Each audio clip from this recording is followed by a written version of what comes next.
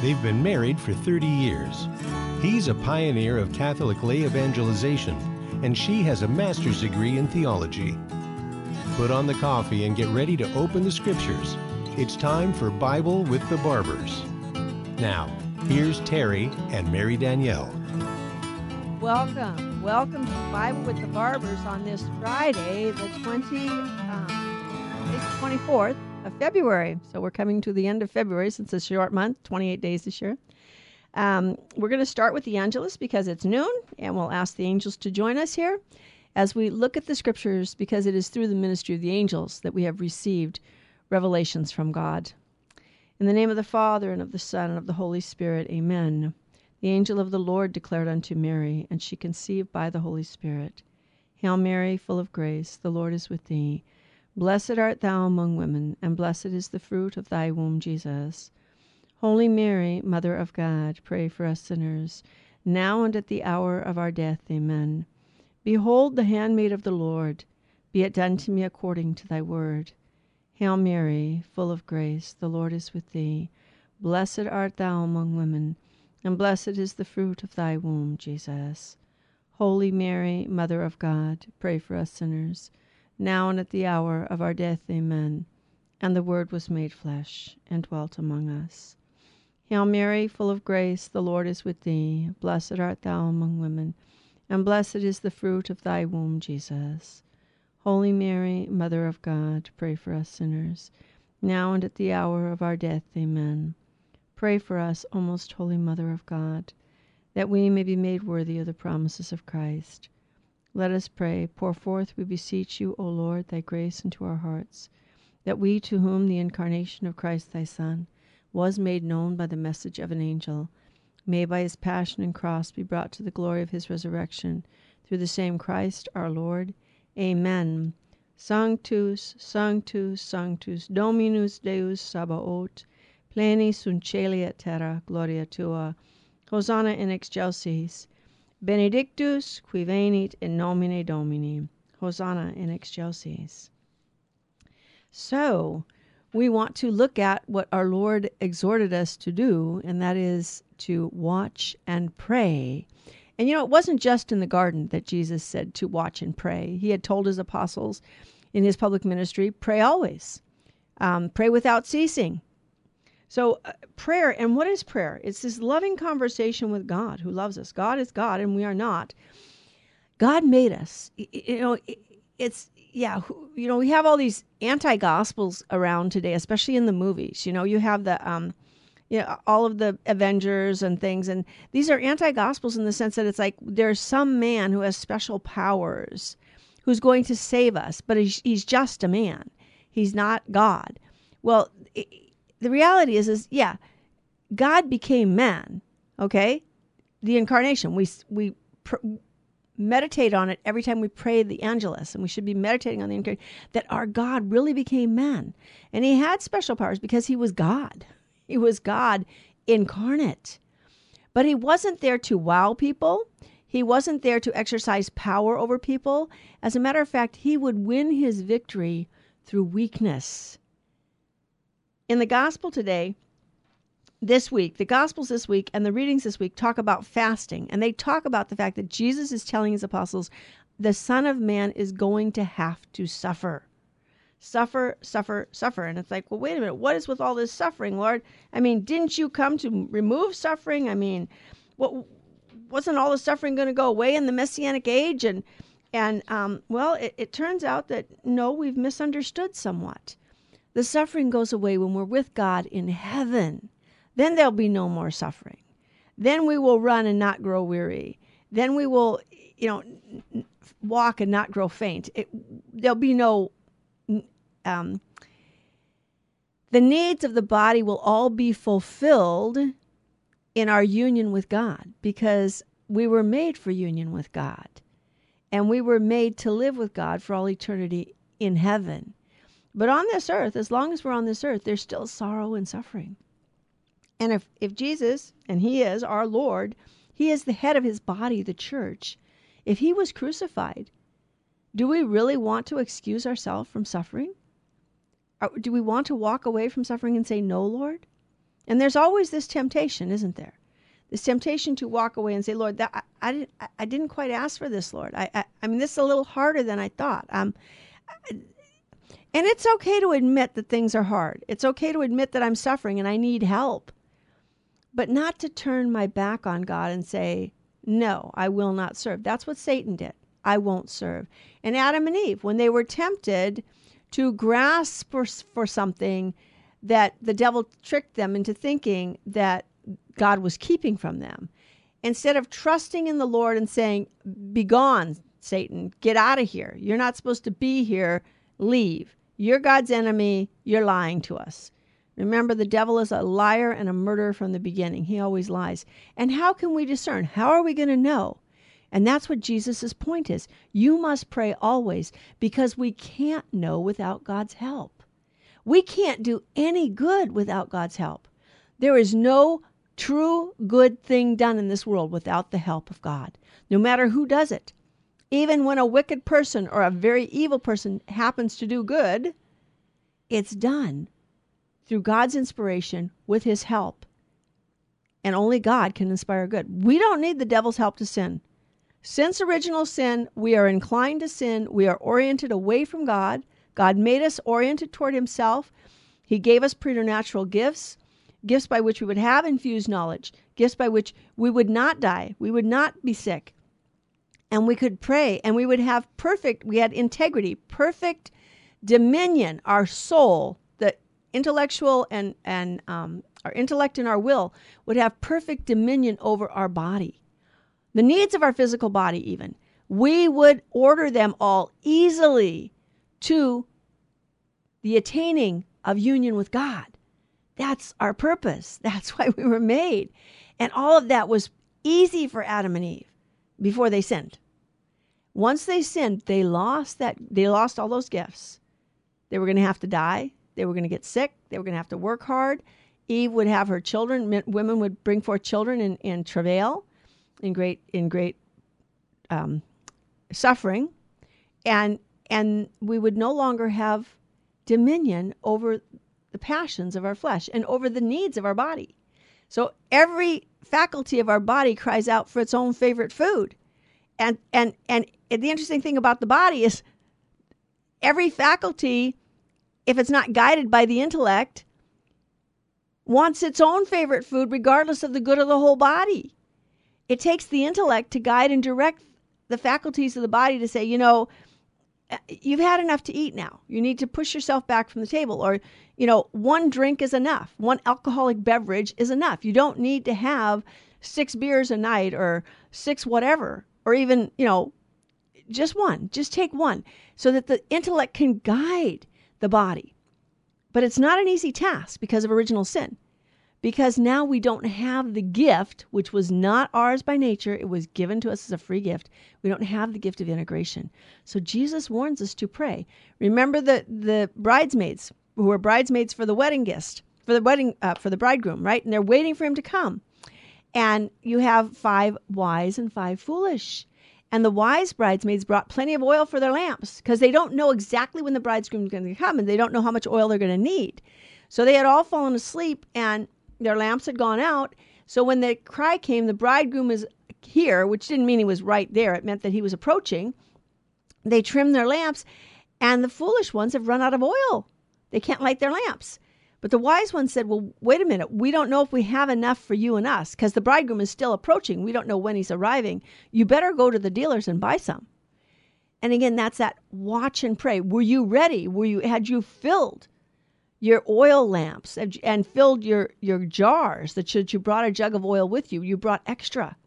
So we have to pray always. We need to constantly being in communion with God and asking him, Lord, what is your will for me today? What is your will for me in this moment today? Every moment of each day. What is your will for me in this situation? How do I live in union with you? Because that's what we're called to do, to live in union with God. Sanctity is not the option of the few. It's the simple duty of us all. And to be a saint means to live in union with God moment by moment, day by day. And daily we pray for the grace of final perseverance, that we will persevere in living that. Remember the story of Hezekiah in the Old Testament. He restored the worship to Israel when Sennacherib came against him. Without even raising a sword against Israel, Sennacherib was defeated because Hezekiah relied totally on the Lord.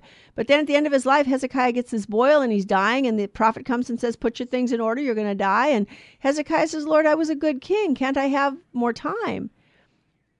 And so the Lord grants him more time. And in that more time, he turns away from the Lord in certain areas. He does things that are offensive to the Lord. So here, it's like, Lord, the grace of final perseverance. And don't leave me here so long that in the end I turn away from you. Take away my freedom to offend you, St. Therese of Lisieux and other saints have prayed. And also, Joan of Arc at her trial said, if I'm not in the state of grace, Lord, put me in the state of grace. And if I'm in the state of grace, keep me in the state of grace. We want to stay in that state of constant union with God. And that means living in his grace and living by his will. And we can't do that without prayer. We can't do that if we don't enter into conversation with God.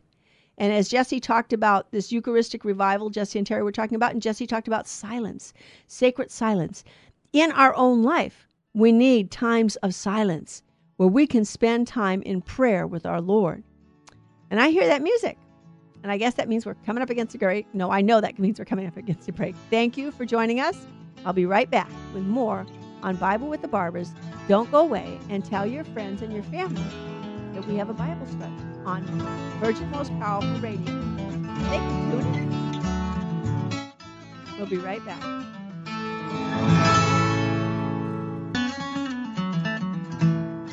Now back to Bible with the Barbers. If you have a question or comment, call 888-526-2151. Here's Terry and Mary Danielle. Welcome back to Bible with the Barbers on this Friday, February the 24th, 2023. And we're talking about the need to pray always. And this is Lent. And we began Lent for Catholics in the Western Church, in the Latin Rite of the Church. The Roman Catholic Church began Lent on Wednesday, this past Wednesday. And we'll have our first full week of Lent beginning Sunday. That'll be the first Sunday of Lent. And we're talking about the need to pray always. To pray always so that we might be prepared to enter into the suffering with our Lord. There's no Easter Sunday without Good Friday. So we want to be able to be ready to be sustained by God's grace, be sustained by God's grace in this suffering. And we need to pray. We need to pray for that grace. Cardinal Mindszenty was the primate of Hungary. And before he became the bishop in Hungary, he was in the seminary when the communists were taking over Eastern Europe after World War II. And one day the seminarians were all sitting around talking about how they were all going to be so brave when the communists came, and they would give themselves up as martyrs for the faith. And Mindszenty said, I'm going to run and hide. Well, when the communists came, Mindszenty ran and hid. He hid. They found him, and they brought him back. But he's the one who did not compromise with the communists. He didn't compromise. He stayed true to the faith. He taught his flock, and eventually they put him in prison, and they tried to get him to do, all kinds of ways. They tried to get him to compromise his faith, and he wouldn't. And eventually he was exiled, and then he died. And there's Eleanor Schlafly had started a group called the Mindszenty Forum, and they give talks, and there's a talk, and they have a newsletter. And she was there. She got to be there when Cardinal Mindszenty's body was exhumed from the grave after his death, and his body was incorrupt.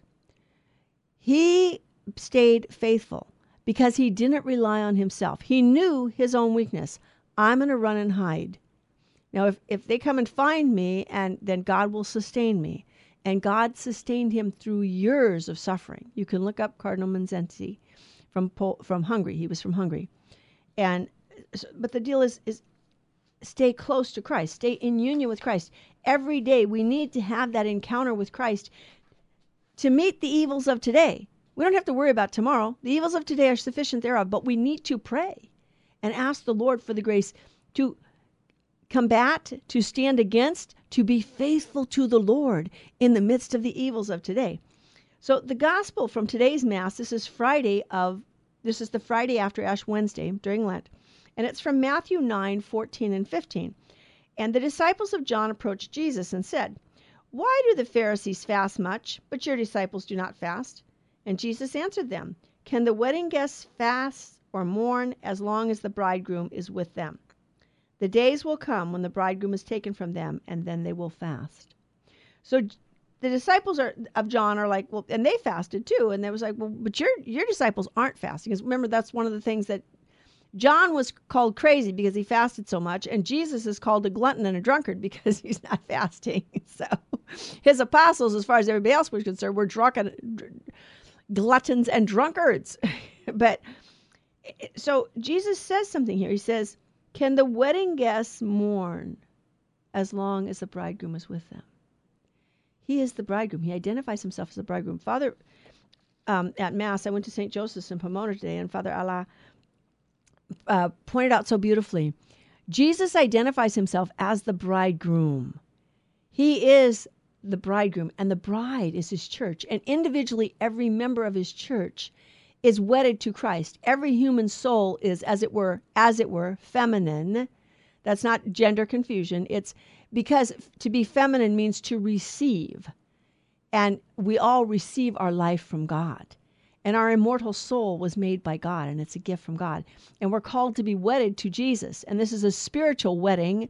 It's not a gender thing. It's it goes beyond gender. That's why Paul could write in his epistles, there's no longer male or female, Jew or Greek, slave or free. That doesn't mean that does away with our bodily reality here on this earth. It just means that we will be all wed to Christ. He is the bridegroom. We are all the bride. And so the bridegroom was with the apostles. He's still there. He hasn't been crucified yet. And so they can't fast now because they're still rejoicing in the presence of the bridegroom.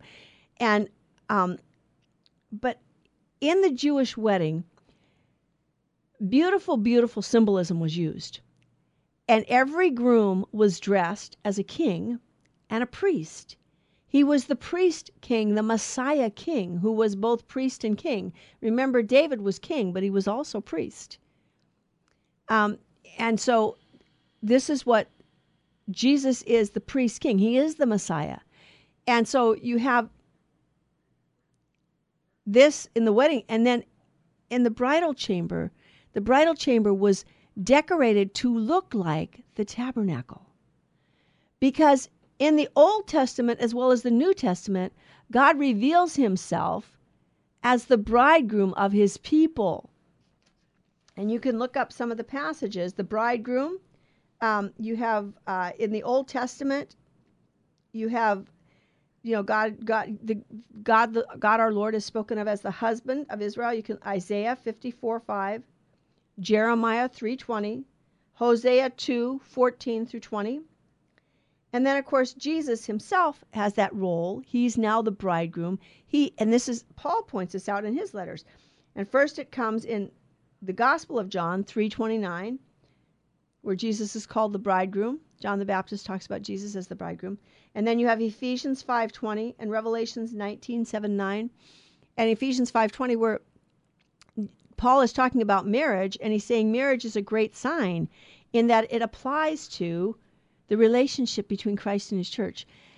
The wedding, the marriage of a man and a woman is supposed to represent, first of all, the relationship between God the Father, Son, and Holy Spirit in the Trinity, in their own inner Trinitarian life. But then when Jesus Christ comes, when the second person of the Blessed Trinity takes to himself a human nature and becomes man in the nature of Jesus Christ, Jesus was not a human person, he has a human nature, then Christ is the bridegroom of his church, and the church is his bride, and individually we are all members of the body. And again, we talked about Christ the head. He's the head of his body, the church, and we're individually members thereof. But each of us is wedded to Christ through baptism, and in the Eucharist, he actually gives himself to us. And what are we told about marriage? Well, it says it's in the New Testament. Paul says, "Be mutually submissive to one another out of love for Christ." And then he says, "Wives, be submissive to your husbands as to the Lord. Husbands, love your wives as Christ loved the church." So just as Jesus Christ laid down his life to save us from sin and anything that would take us away from God, a husband is supposed to lay down his life for his wife and protect her from anything that is sinful. And he's not supposed to allow anything in their marriage or their home or their family that would draw him or his wife or his children away from God. He's supposed to be protecting their home, which is a little church, the domestic church. And the wife is supposed to be the heart. She's supposed to be the love. She's supposed to be that channel of God's love. The husband is the protector and the provider, and the wife's supposed to be that channel of God's love to her husband and to her children. And that we live as a family, like the Holy Family, praying always, so that there's prayer in the home. It's interesting. They've done studies, and they found that couples who actually pray together every day, there's a very low divorce rate among couples who actually pray together. And remember, prayer is not just saying off words. I can go to Mass and not pray for a moment. I can say the words of the Rosary and not pray for a moment. If I'm at Mass and I'm thinking about the football game or the movies I saw or all these television shows or all this music that I hear and all this confusion in the world and all the horrible things that are going on, or even all the fun things that are going on. I'm just thinking about fun and the world, the flesh, and the devil. That's all. I'm just thinking about the world and the flesh and how much fun it is to do this or go to this amusement park or that amusement park or this entertainment or that entertainment. I'm not praying. Prayer is to put all of that aside. It's not about being void, okay? When we empty ourselves in Christian prayer, we're not trying to create a void within ourselves. We empty ourselves of what keeps us from union with God. And as we do that, we ask the Holy Spirit to come in and fill us. It's not about creating a void within us. That's not what we want to do. We want to empty ourselves of sin and selfishness, of our own preconceived ideas, my own pride, my own vanity, my own anger, hatred, ill will, resentment, bitterness, self-pity. The big one, self-pity. Oh, woe is me. I feel sorry for myself. Nobody loves me. Nobody's looking at me. Nobody's paying attention to me. Well, honey, somebody is. God is always loving us. He's always paying attention to us. And if we would enter into prayer, we begin to experience that love. And there was a saint who once said, "My little children, our hearts are small, but prayer stretches them. And it makes us able to receive God and his grace and his insights so that the bridegroom can come to us and draw us into union with himself." And in the Eucharist, this is what Jesus wants us to do. So Father Ella, he likes to remind us when we go to Holy Communion, remember, you are the bride and you're coming forth to meet your bridegroom. And he's going to give himself totally to you. Are you prepared? Are you recollected? And are you thinking about this reality? And that's what prayer is, recollecting ourselves and reminding ourselves what is going on. The Mass is the entire Paschal mystery of Christ made present to us in this moment. So yes, it's the entire passion of our Lord, his death on the cross, his burial, his resurrection from the dead, and his glorification in heaven. Read Revelations 4 and 5. Read the book of Revelations. The wedding feast of the Lamb. Revelation 19:20, the end of the book. The wedding feast of the Lamb has begun and his bride is prepared to welcome him. Are we prepared to welcome our bridegroom when we come to Mass? And it's not just Calvary, but yes, it is Calvary, because all of our sufferings, we can unite all our sufferings to the sufferings of Jesus Christ and put them on the paten there and ask Jesus to offer them all and us to the Father and to make us a perfect offering, to purify us by his grace and his mercy, so that we are a worthy offering to the Father. This is prayer. Enter into that reality of what's taking place. And when we come forward for Holy Communion, to remind ourselves, we are the bride, and we are coming to receive our bridegroom. And in this case, we really do become what we eat, because when we eat the body, blood, soul, and divinity, the risen, glorified body, blood, soul, and divinity of our Lord and Savior Jesus Christ in Holy Communion, he transforms us. And I hear the music. So on the other side of the break, we can talk about this transformation in Christ and what it means. Thank you for joining us on Bible with the Barbers and Virgin Most Powerful Radio. Please share with all your friends, family, neighbors, church groups. We have a Catholic Bible study, and everyone is welcome to join us. Don't go away. We'll be right back.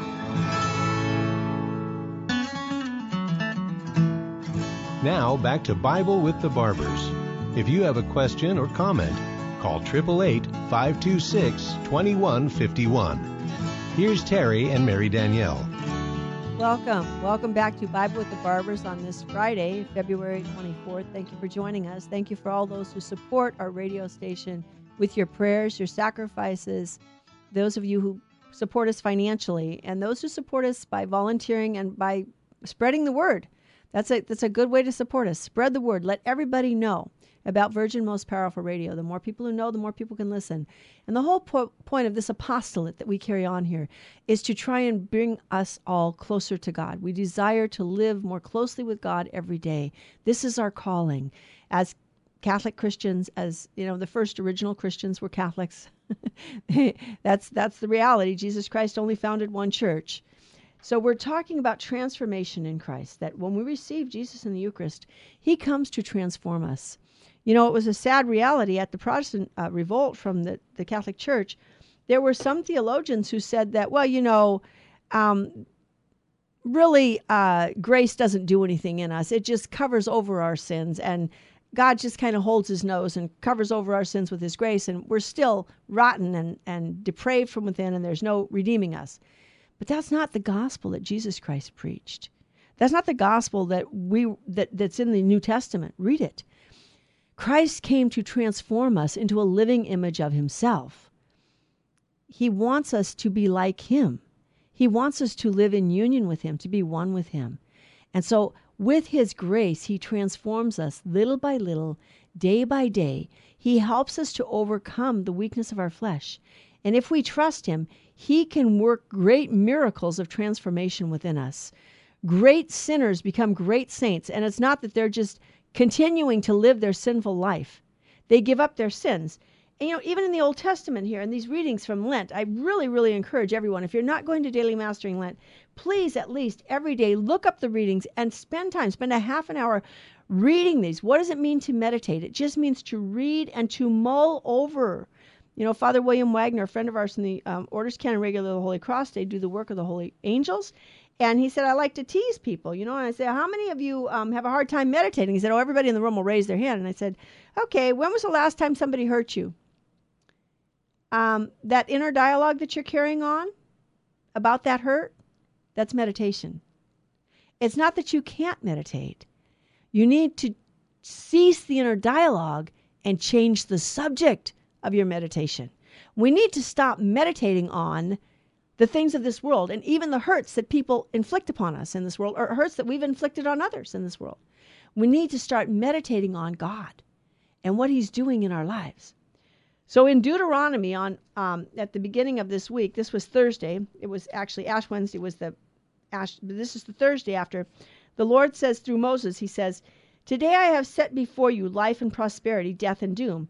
If you obey the commandments of the Lord your God, which I enjoin on you today, loving him and walking in his ways and keeping his commandments, statutes, and decrees, you will live and grow numerous, and the Lord your God will bless you in the land you are entering to occupy.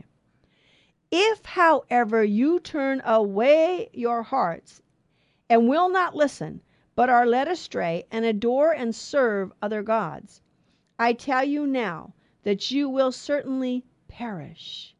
You will not enter and occupy. You will not have a long life on the land that you are crossing the Jordan to enter and occupy. I call heaven and earth today to witness against you.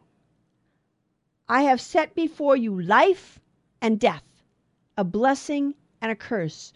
Choose life then that you may live by loving the Lord your God, heeding his voice and holding fast to him. For that will mean life for you, a long life, to live on the land that the Lord swore he would give to Abraham, Isaac, and Jacob. And then in the Gospel of Thursday, that was yesterday, Jesus talks about the Son of Man is going to have to suffer and be crucified and then raised on the third day. And then he says, if anyone wishes to come after me, let him deny himself, take up his cross daily and follow me. For whoever wishes to save his life must lose it. But whoever loses his life in this world, for my sake, will save it. What profit does it show for one to gain the whole world, yet lose or forfeit himself? So through Moses, the Lord is telling us to keep the commandments, and yes, you can keep them. And then Jesus is telling us that we have to deny ourselves. We have to practice fasting. We have to practice prayer. We have to stay united to the Lord. We have to take up our cross and follow him. And that means to say no to myself, no to the desires of my flesh, even legitimate desires at times, especially illegitimate desires, which is sin. Anything that's sinful is not a legitimate desire. It's a sin. It leads us away from God. So we have to give all those up, and we have the power to do that with the grace of God. He's given us that power. And today's first reading is from Isaiah. That was for Friday. And Isaiah, the Lord tells Isaiah to cry out full-throated and unsparingly, lift up your voice like a trumpet. Tell my people their wickedness and the house of Jacob their sins. They seek me day after day and desire to know my ways, like a nation that has done what is just and not abandoned the law of God. They ask me to declare what is due them. Please to gain access to God. Why do we fast and you not see it? Afflict ourselves and you take no note. And then God goes on to describe, on your fast days you pursue your own desires, your own will. You drive your laborers. Your fasts end in quarreling and fighting. Is that what I'm looking for? No, he says, I'm not looking for you to fast so that you can draw attention to yourself and be mean to other people. This is the fast that I desire. Releasing those bound unjustly, untying the thongs of the yoke, setting free the oppressed, breaking every yoke, sharing your bread with the hungry, sheltering the oppressed and the homeless, clothing the naked when you see them, and not turning your back on your own. Then your light shall break forth like the dawn, and your wound shall be quickly healed. Your vindication shall go before you, and the glory of the Lord shall be your rear guard. Then you shall call, and the Lord will answer. You will cry for help, and he will say, I am here. So we're supposed to break every yoke. And one of the yokes we're supposed to break is that yoke of sin. Admonish the sinner. We're supposed to warn our brothers when they sin. In charity, not in judgment and condemnation. When someone makes a mistake, we don't need to put them down and say, oh, you're worthless, you're no good, this is all you're ever going to be. No, God loves you. He desires greatness for you. God made you for greatness, for union with him. And sin degrades you. Sin degrades you. Give up your sins. Ask the Lord for strength. And if you're having a hard time, then ask the Lord to glorify himself in your weakness and to help you overcome your weakness insofar as it pleases him to do so. I've used the example before of St. Mark Ji Tianxian, the Chinese martyr who died in the Boxer Revolution. He was a medical doctor. He lived in the late 1800s. And when he was in his mid-30s, and he served the poor. He took care of the poor free of charge. And he was a pillar of his Christian community, his Christian Catholic community in China. And then he got a stomach ailment that was extremely painful, and he started taking opium as the painkiller, and he became hopelessly addicted. And he kept going to Mass, he kept going to confession, he kept receiving Holy Communion. But after a couple years, the priest, and in those days, they didn't understand the nature of addiction. And the priest said, if you were really sorry for this, you would give it up. That's what they believed. And that's a lot of people still believe that today. They look at someone who's addicted and they say, if you were really sorry, you would give it up. Well, you know what Jesus says? Come to me in your weakness. Strive against it. But trust me to transform you even in the midst of your weakness. Don't beat yourself up about it, and don't be looking at yourself and saying you don't deserve my grace. Come to me and trust me that I will give you the grace. And even if you don't overcome the addiction, that if you trust in the Lord, and this is St. Mark G., the priest eventually refused him absolution and told him he couldn't receive Holy Communion until he gave up his addiction to opium. So by the time he's 40 years old, he's refused Holy Communion and absolution. He can't even go to confession until he stops taking opium. And so he prayed and he begged the Lord. He prayed. He never gave up praying. He never complained against the priest. He didn't leave the church. He didn't leave Jesus Christ. He stayed close to him and he prayed and he said, Lord, grant me the grace of martyrdom because it's the only way that I can be saved. And you know what? In the Boxer Revolution in the early 1900s, he was granted the grace to die. With 9 other members of his family, 2 of his own children, and other relatives. And when the 10 of them were brought up to the executioner, St. Mark said to the executioner, execute me last so that none of my family members has to face this alone. And that they did. They honored that request. So he never gave up Christ, but he asked the Lord to give him the grace of salvation. And that's it. Just keep praying. Don't give up on the Lord. Don't despair. Even if you seem to have an addiction you can't overcome. Ask the Lord and acknowledge that it hurts you and it hurts the people around you. And ask the Lord to heal the hurts. God can do anything. God can do anything. He can calm the storm. Remember, he calmed the storm on the lake. He can command bread to be multiplied. He multiplied the loaves and the fishes to feed thousands of people. And that was a real miracle of multiplication. And then he changes bread and wine into his own body, blood, soul, and divinity. He can free us from sin and the power of sin. He can transform us. St. Paul says this in his letter. And this is the Holy Spirit speaking through Paul. I live now, not I, but Jesus Christ lives in me. Yes, I still live my life in the body, my human life on this earth, but it is a life of faith in Jesus Christ. So we're called to transformation, but we need to pray. Prayer, union with God, and especially devotion to Jesus in the Holy Eucharist is what will bring about that transformation and that final victory over our flesh. Don't go away. We'll be back with more on Bible with Barbers. And please share this with your friends and family. Let people know. And thank you for all of those who support us and all the radio stations that pick up our signal. We want to thank you.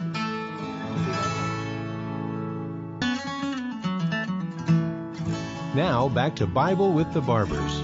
If you have a question or comment, call 888-526-2151. Here's Terry and Mary Danielle.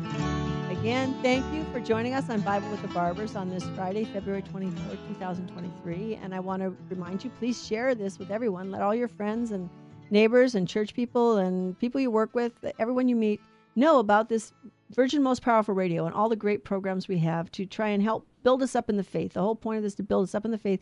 We can live our faith more fully every day because we're called. We're called to be ambassadors for Christ. And so in order to be an ambassador, we have to be prepared and we have to know who Jesus Christ is and what he offers us. And so thank you to the radio stations that pick us up. Thank you to our benefactors, those who support us financially, those who support us with your prayers and sacrifices, those who volunteer to help us. We can't carry on the apostolate without the support of those around us. And I remember, I grew up in the Legion of Mary. I was an active member. And in the Legion of Mary, they taught us for every active member, for every member who's out there on the front line doing after work, you should have 10 people, at least 10 people behind you praying for you and your work. So thank you for all of those of you who pray and sacrifice, and especially those who are suffering who are praying. It has great meaning. Your suffering has great meaning. All of our suffering can be offered up in union with Jesus to help redeem the world, and it has tremendous meaning, and it's redemptive, and we can do it for love of Jesus and in union with his love for us. So how do we know that we're actually called to this transformation in Christ? I talked about Paul talking about it is I who live, now not I, but Christ lives in me. But the second reading on Ash Wednesday was from 2 Corinthians 5:20 through 6:2. And it says there, brothers and sisters, we are ambassadors for Christ, as if God were appealing through us. We implore you on behalf of Christ, be reconciled to God. For our sake, he made him to be sin who did not know sin. Jesus Christ was made to be sin. The punishment for sin, the cross, look over my shoulder, Yes, he took upon himself the punishment for our sins, made him to be sin who did not know sin, so that we might become the righteousness of God in him. Okay? In Christ, we become the righteousness of God. We're not dunghills covered with snow. We're not totally depraved. By the grace of God, we can be transformed into the righteousness of God through Christ, through Jesus Christ, who suffers on our behalf. Not so that we don't have to suffer, but all of our suffering then has meaning in union with Jesus.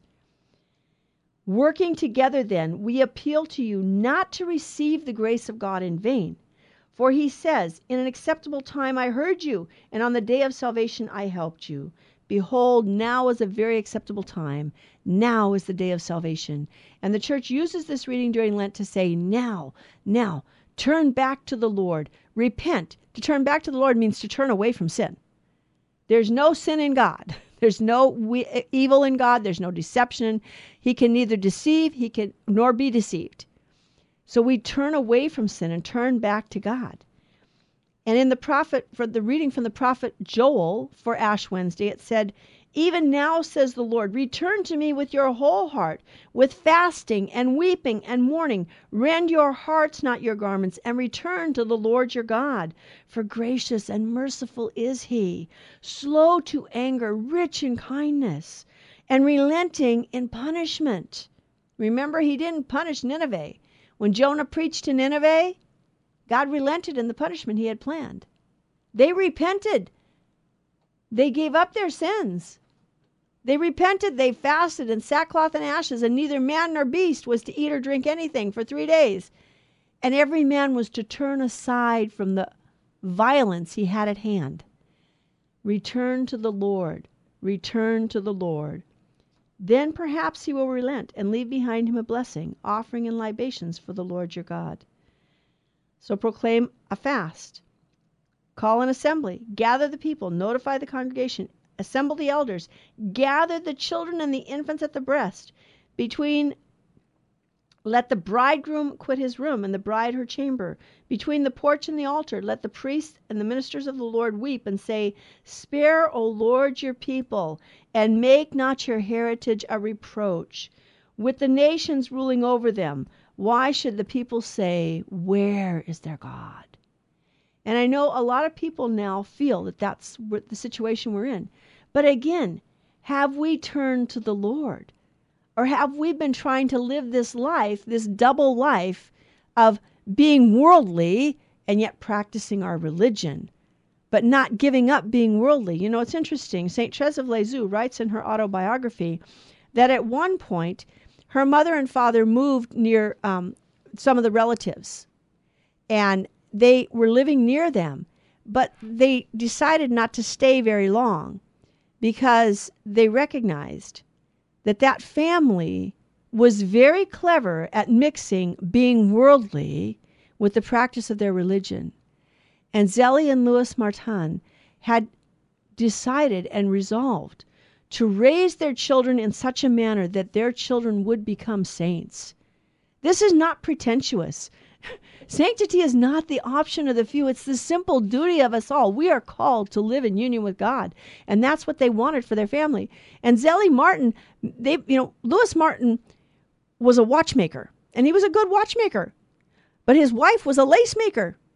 And she was in Alencon, France. And she was the best lace maker in Alencon. And Alencon lace was apparently world famous.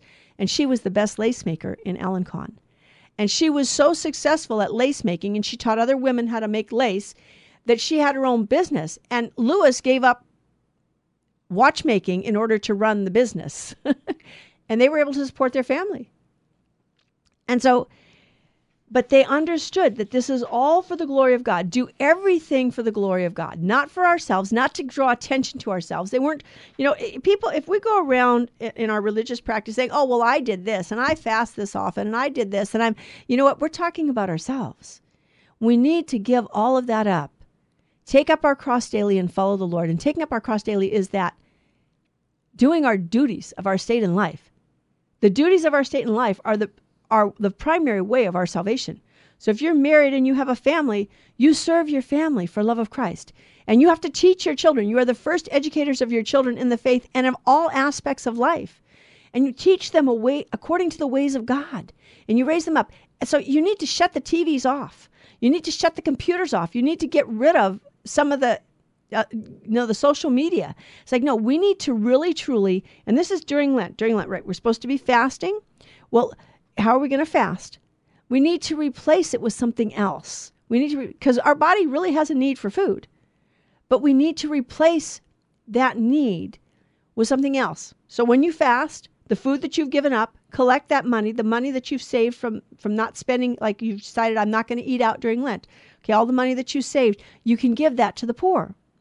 All right, we're supposed to remember that what the Old Testament reading said about this is the fasting I desire, that you free those who are oppressed, and that you break every yoke, and that you feed the hungry and give drink to the thirsty and clothe the naked. So when we give up things of this world, the financial benefits that brings us, we're supposed to share those with the poor. Spend time praying. Okay, I'm going to eat a simpler meal. I'm not going to make these complicated, fancy meals that just please my palate.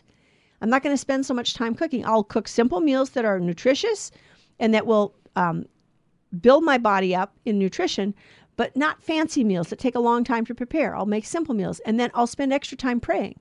Maybe pray a rosary before I eat supper. Maybe read 15 minutes of scripture before I eat breakfast, and add the chaplet of mercy at lunchtime, and add more, but not just saying words, truly entering into a conversation with God when we're praying. To speak to the Lord and to be silent and listen to him speak to us. For those who are able, whose duties in their state in life allow it, go to daily Mass during Lent.